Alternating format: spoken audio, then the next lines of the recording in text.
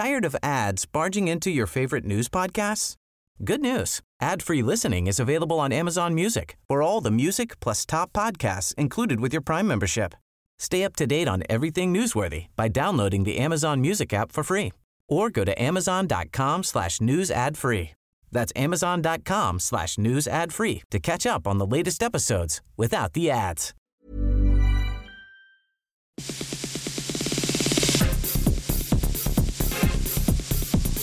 Kia ora and welcome to Extra Time, a web-only program from RNZ Sport. I'm Joe Porter. On the program this week, a massive payday for basketball star Steven Adams, but what does his NBA success mean for the sport here in New Zealand? Driver Shane Van Gisbergen is staring down the prospect of winning his maiden Supercars Championship title. The New Zealand cricket coach Mike Hesson looks back on the Black Caps tour of India and ahead to Pakistan's tour here. All Black Nehe Milner Scudder is raring to go after 8 months on the injury sidelines. The new Black Ferns Sevens coach is revealed, and Ernie Merrick tries to look on the bright side of the Wellington Phoenix' dismal start to the A-League season. Basketballer Steven Adams will become New Zealand's highest-paid athlete after signing a 4-year NBA contract extension worth $140 million with the Oklahoma City Thunder. The 23-year-old's $35 million annual salary will kick in next season and is a big boost from the $4 million he's currently earning. His yearly paycheck will easily surpass those of sailor Russell Coutts, footballer Winston Reid, IndyCar's driver Scott Dixon and golfers Lydia Ko and Danny Lee.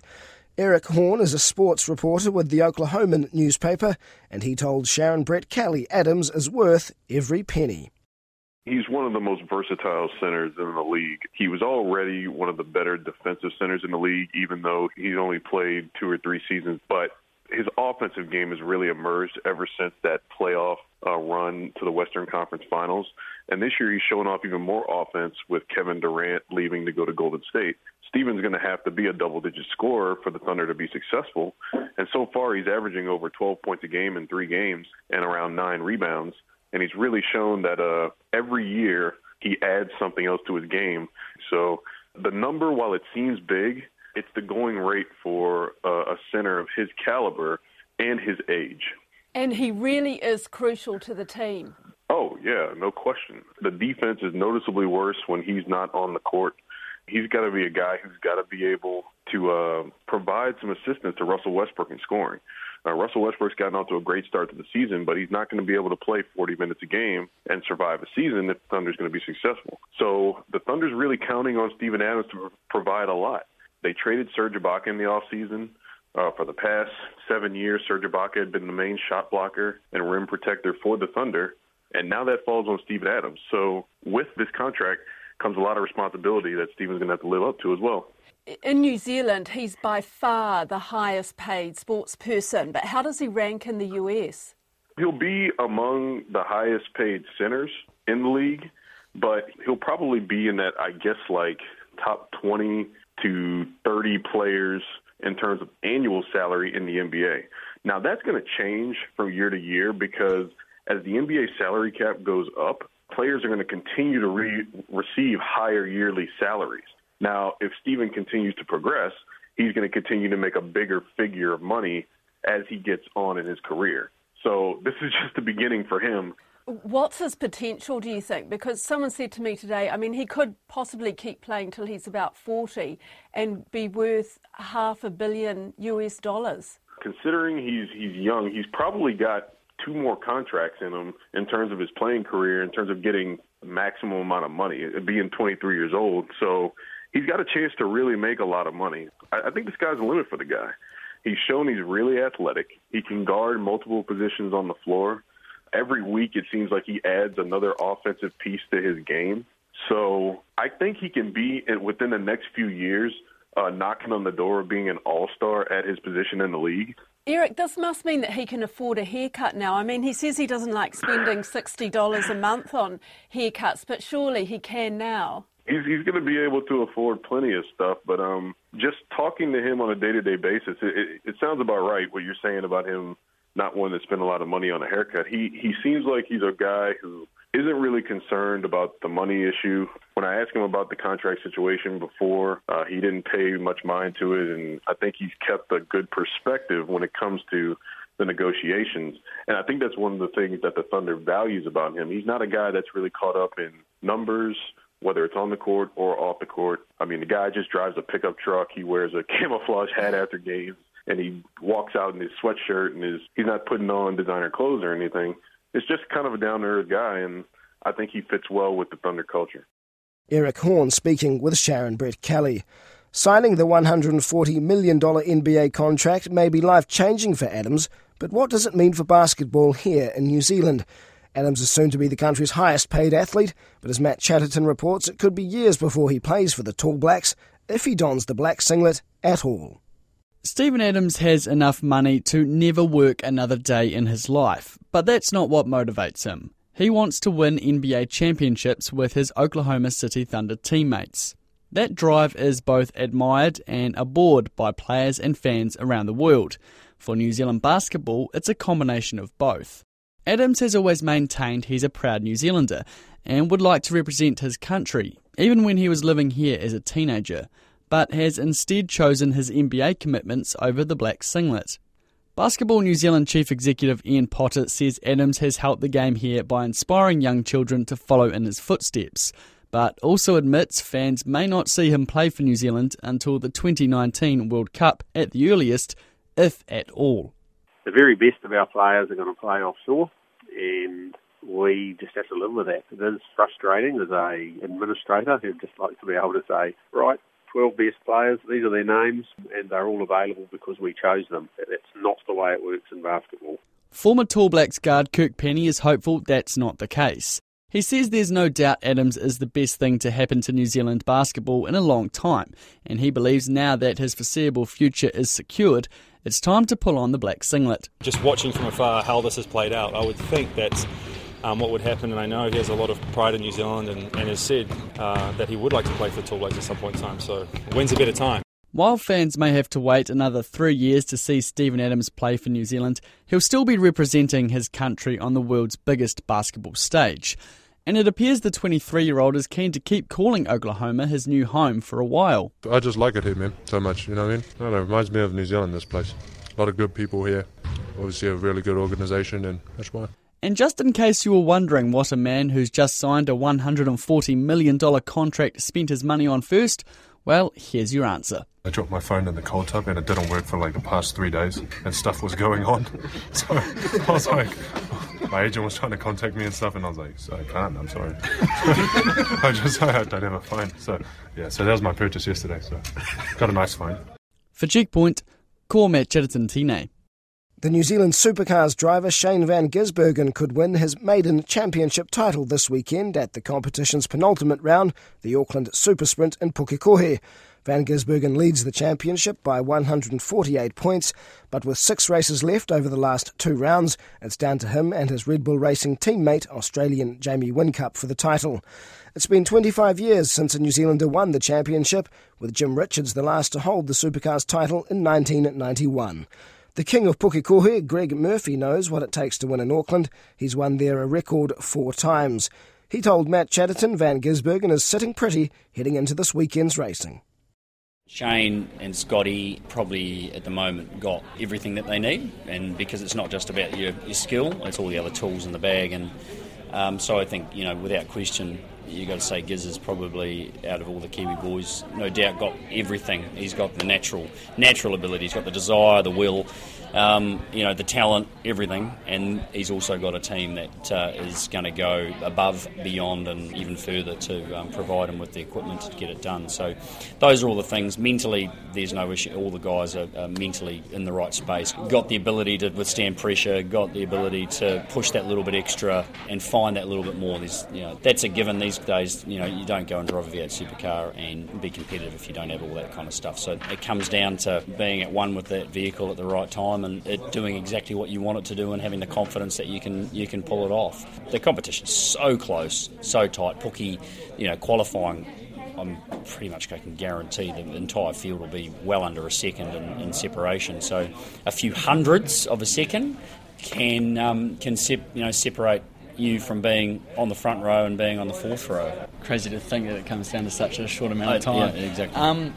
I guess seeing Shane this year really sort of flourish with Red Bull, what have you noticed in him that clicked, I guess, this season? Obviously he's been getting to this point. What do you think's worked for him so much this year? It's the support that a team like Red Bull Racing Australia give to a driver of his calibre, and again, just highlight tiny little things that they can work on, they can fix, they can analyse to the nth degree. They've got the resource to be able to put time and money and effort into those things to work out the best way to solve them, or best way to improve them, or the best way to eradicate them. And when we were talking, what I was saying before about the smallest little things making a difference, when you've got the ability as a team to focus in on those tiny things, which most teams don't have the chance to do, that's where you find the advantage. And for him, the consistency's become so strong. So he's turning up at every racetrack going, well, I'm going to be fast.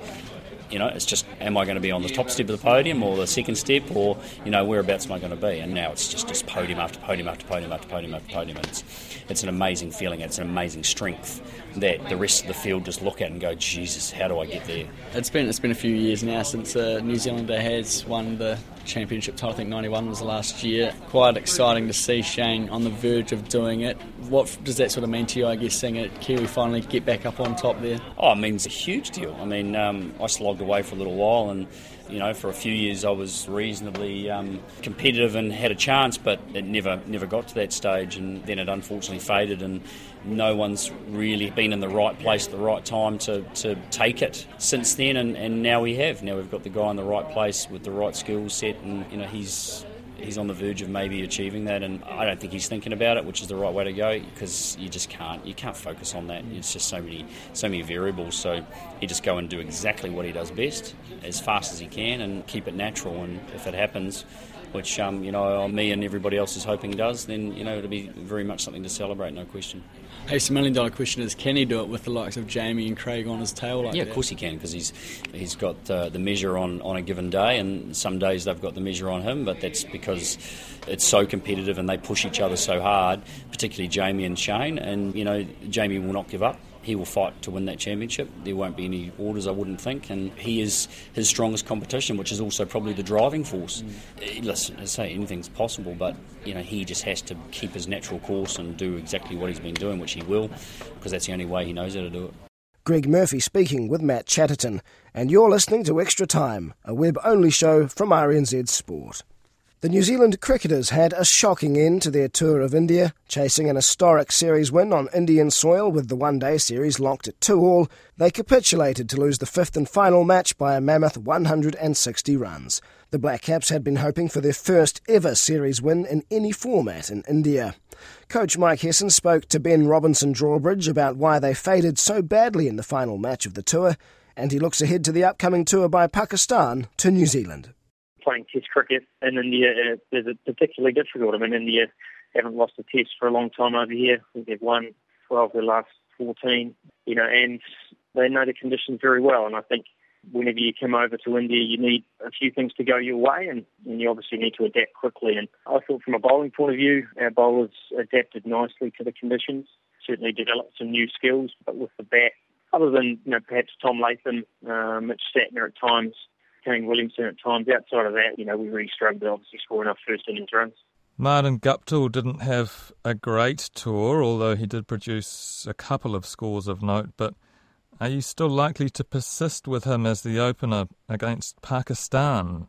Oh, that's a selection issue that Gavin Last and myself will sit down once we get back from the tour and talk about Pakistan. So obviously there's first-class cricket on at the moment. There'll be another game next week, and also a New Zealand A game, so those have certainly helped to form our views on that. It seems all the team could use a bit of self-confidence, perhaps, after disappointment in India. Do you think they'll have that in time for Pakistan? The guys need a little bit of time to dwell on last night's performance and how we could allow that to occur, but we know our conditions at home well. Our record at home has been very good in recent times, in the last 2 or 3 years, so Pakistan will be very tough, but come the 17th of November, we'll certainly prepare well and look to perform, that's for sure. I mean, just reflecting on last night's loss and perhaps the failure in the World Cup final, do you think we have a problem with the big moments in cricket? Well, I think if you look back in recent history, we've won a number of last games of the series to win the series, to UAE being a pretty big one for us. So I think that's a bit of a long bow. But look, we were very disappointed with last night's performance, and as I said, we need to certainly reflect on that. Can we expect to see some new batsmen? Are you likely to blood any new batsmen against Pakistan? I think the thing that's worth noting is since the World Cup, we've lost over 1,000 caps throughout sort of 5 players we've lost. So we don't just replace those quickly. We need to give some players opportunity, and at the moment we have. And during this tour, we've been able to expose some players to some completely foreign conditions and start their learning. And, it's very difficult to replace that many games, and the only way you do is obviously hopefully picking the right ones and then being able to give them the right opportunity. And guys like Hamish Rutherford, Henry Nicholls, George Worker, are they in your thinking ahead of Pakistan? Well, George is injured, so he's been out of the picture for a while. Henry's obviously been in our last 2 Test touring squads, so he's certainly a big part of our future. And Hamish has been out of the mix for a while and certainly needs to earn his way back through performance, and certainly started well last week. I suppose it's some way off, but the next tour of India, what would you like to do differently? Would perhaps more build-up and playing in Indian conditions, may that have helped? Well, a week before we came to India, we were playing a test in South Africa at Centurion, so the current model doesn't really allow that big build-up to a tour where you can prepare facilities and, be very focused on the conditions you're going to deal with. You need to make the most of the week you have before the test match to adapt as quickly as you can. And that's often where you rely on experience. And, we had a few experienced batsmen on this tour, but we also had a few that had never been here before. So, hopefully there's plenty of learnings from this tour and we can see that in their preparation heading into the next one. Mike Hesson speaking to Ben Robinson-Drawbridge. The World Cup winning All Black Neher Milner-Skudder is close to full recovery after spending 8 months out with an injured shoulder, and the Hurricanes flyer is champing at the bit. The 25-year-old wing hopes to be back to full fitness for the start of Hurricanes pre-season training on December 1st, having not played any rugby since dislocating his shoulder in March. The injury forced him out of the Hurricanes side, which went on to win the club's first Super Rugby title. He's also had to watch on as the All Blacks have gone unbeaten in 2016. I spoke to Milner-Skudder about what it was like sitting on the sidelines and his ambitions for when he returns to the field.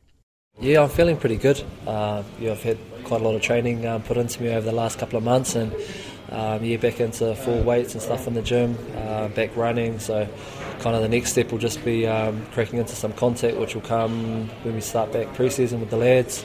And then, if all is going well, February for the pre-season games we'll be back into it. Have you had a serious shoulder injury before, and do you worry that perhaps that first contact when you first play you might be a little bit gun-shy? Oh, no, this will be my first sort of major injury. I've had soft tissue, sort of little niggles and that, but I'll just be ripping into it full tit, I think. It's been long enough, and I've given it plenty of time, so she better be right, and I'm pretty sure she will be.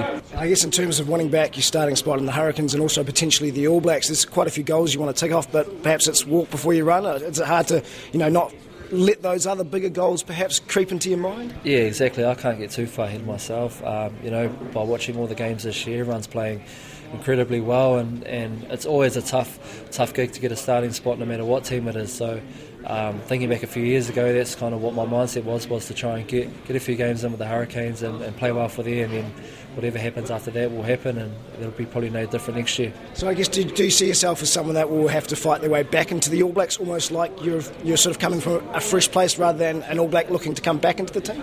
Oh yeah, my mindset is just to prepare well, play well, and then if I play good enough that warrants selection for that team, then so be it. But if not, there's plenty of other guys that are good enough to step up and take the spot. So yeah, I've got to just worry about myself and getting myself right. I just want to get back into some code, and I'm really excited about that for next year to come around, and we'll just see what happens, I think, from there.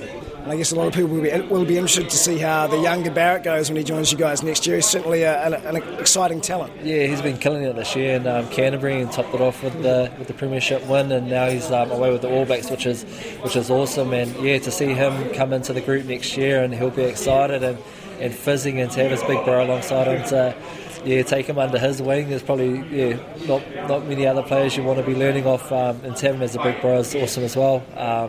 So I'm looking forward to getting around Geordie, and I'm sure he'll probably teach me some tips, so I'm looking forward to that. Are you eyeing up fullback? Oh, I haven't really thought about it, to be honest. I just want to be in the 23 or just contributing to the team. If it's not, then I'll just keep chipping away, working hard to try and get a spot on the team. But in terms of position-wise, I just want to be out there.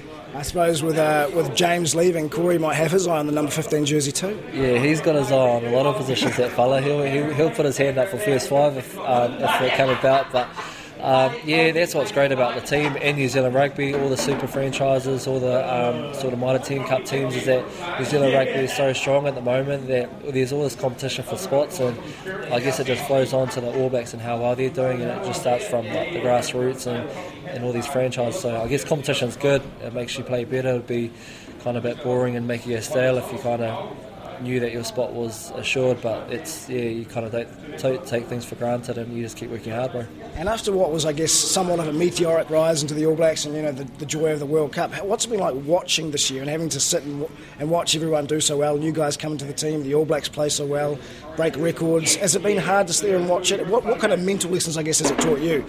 Oh, yeah, a little bit of both. I think knowing that it was such a serious injury and I was going to be out for 7 months, it kind of made it a little bit easier because it wasn't like I was kind of going week to week thinking, is it going to be right, is it going to be right?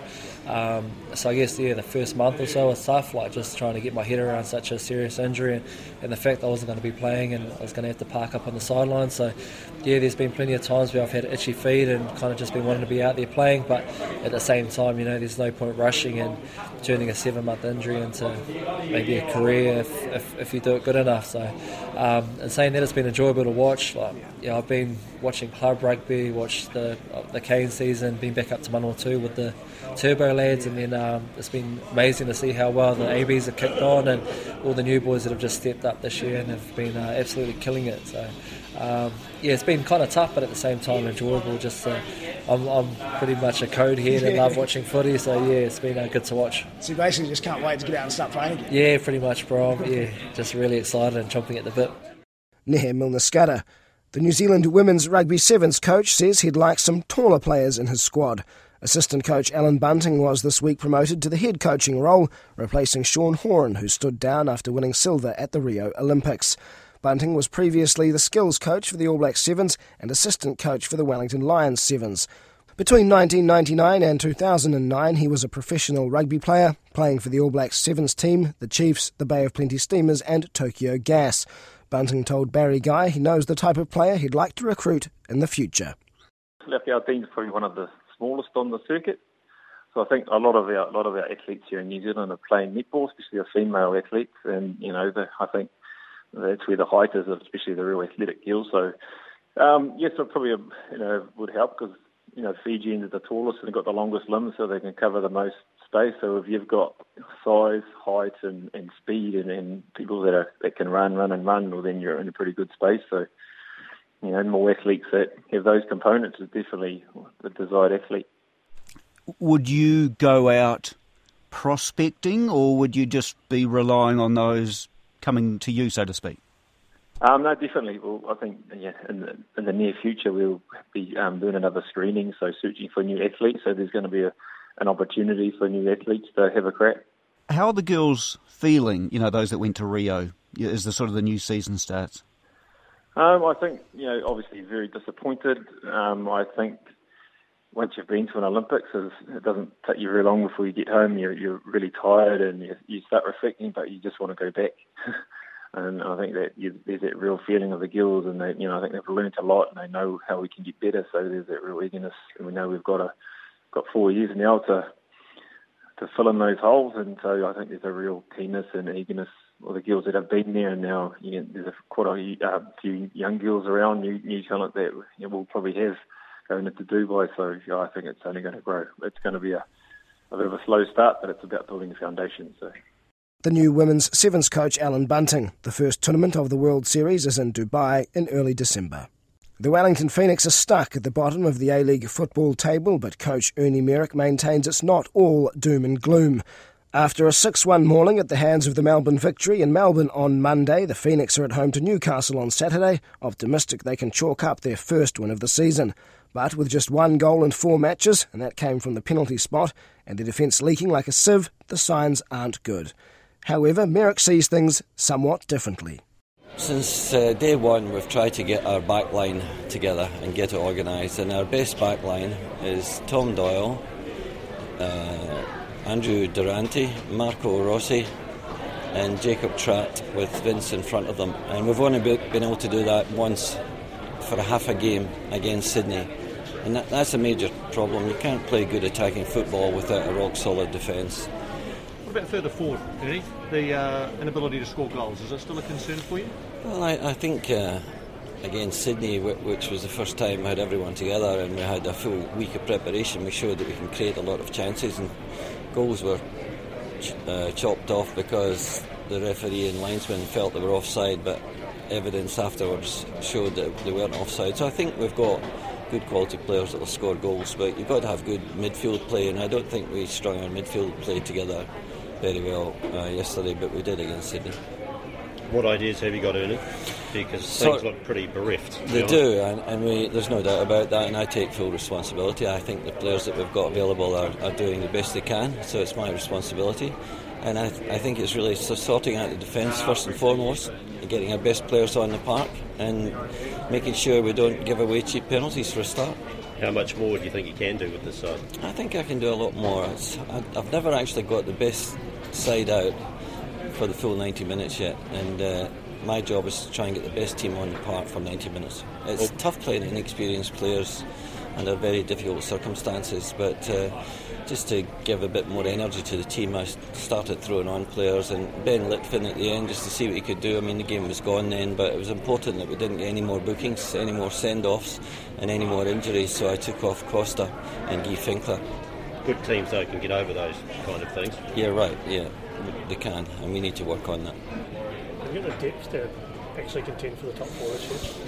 I think this side has still got the depth to contend for the top four, yes. I think we've got good quality players, and it would be great. You took out Marco Rossi last night, and 6 goals conceded and a red card to the replacement. I wouldn't put that all on Dylan. No, but that's across the board. The defence was very poor. Look, up until that game, we had conceded goals, but if you look at some of the teams in the league, Victory conceded 4 goals against City. We conceded, 1 against Sydney, 1 in their first match against Melbourne City, and 2 at Perth. So it's not that bad. And we've been patching up the full-back position quite a bit. But no, I think we've got good depth and good players, and we're a top 4 team still.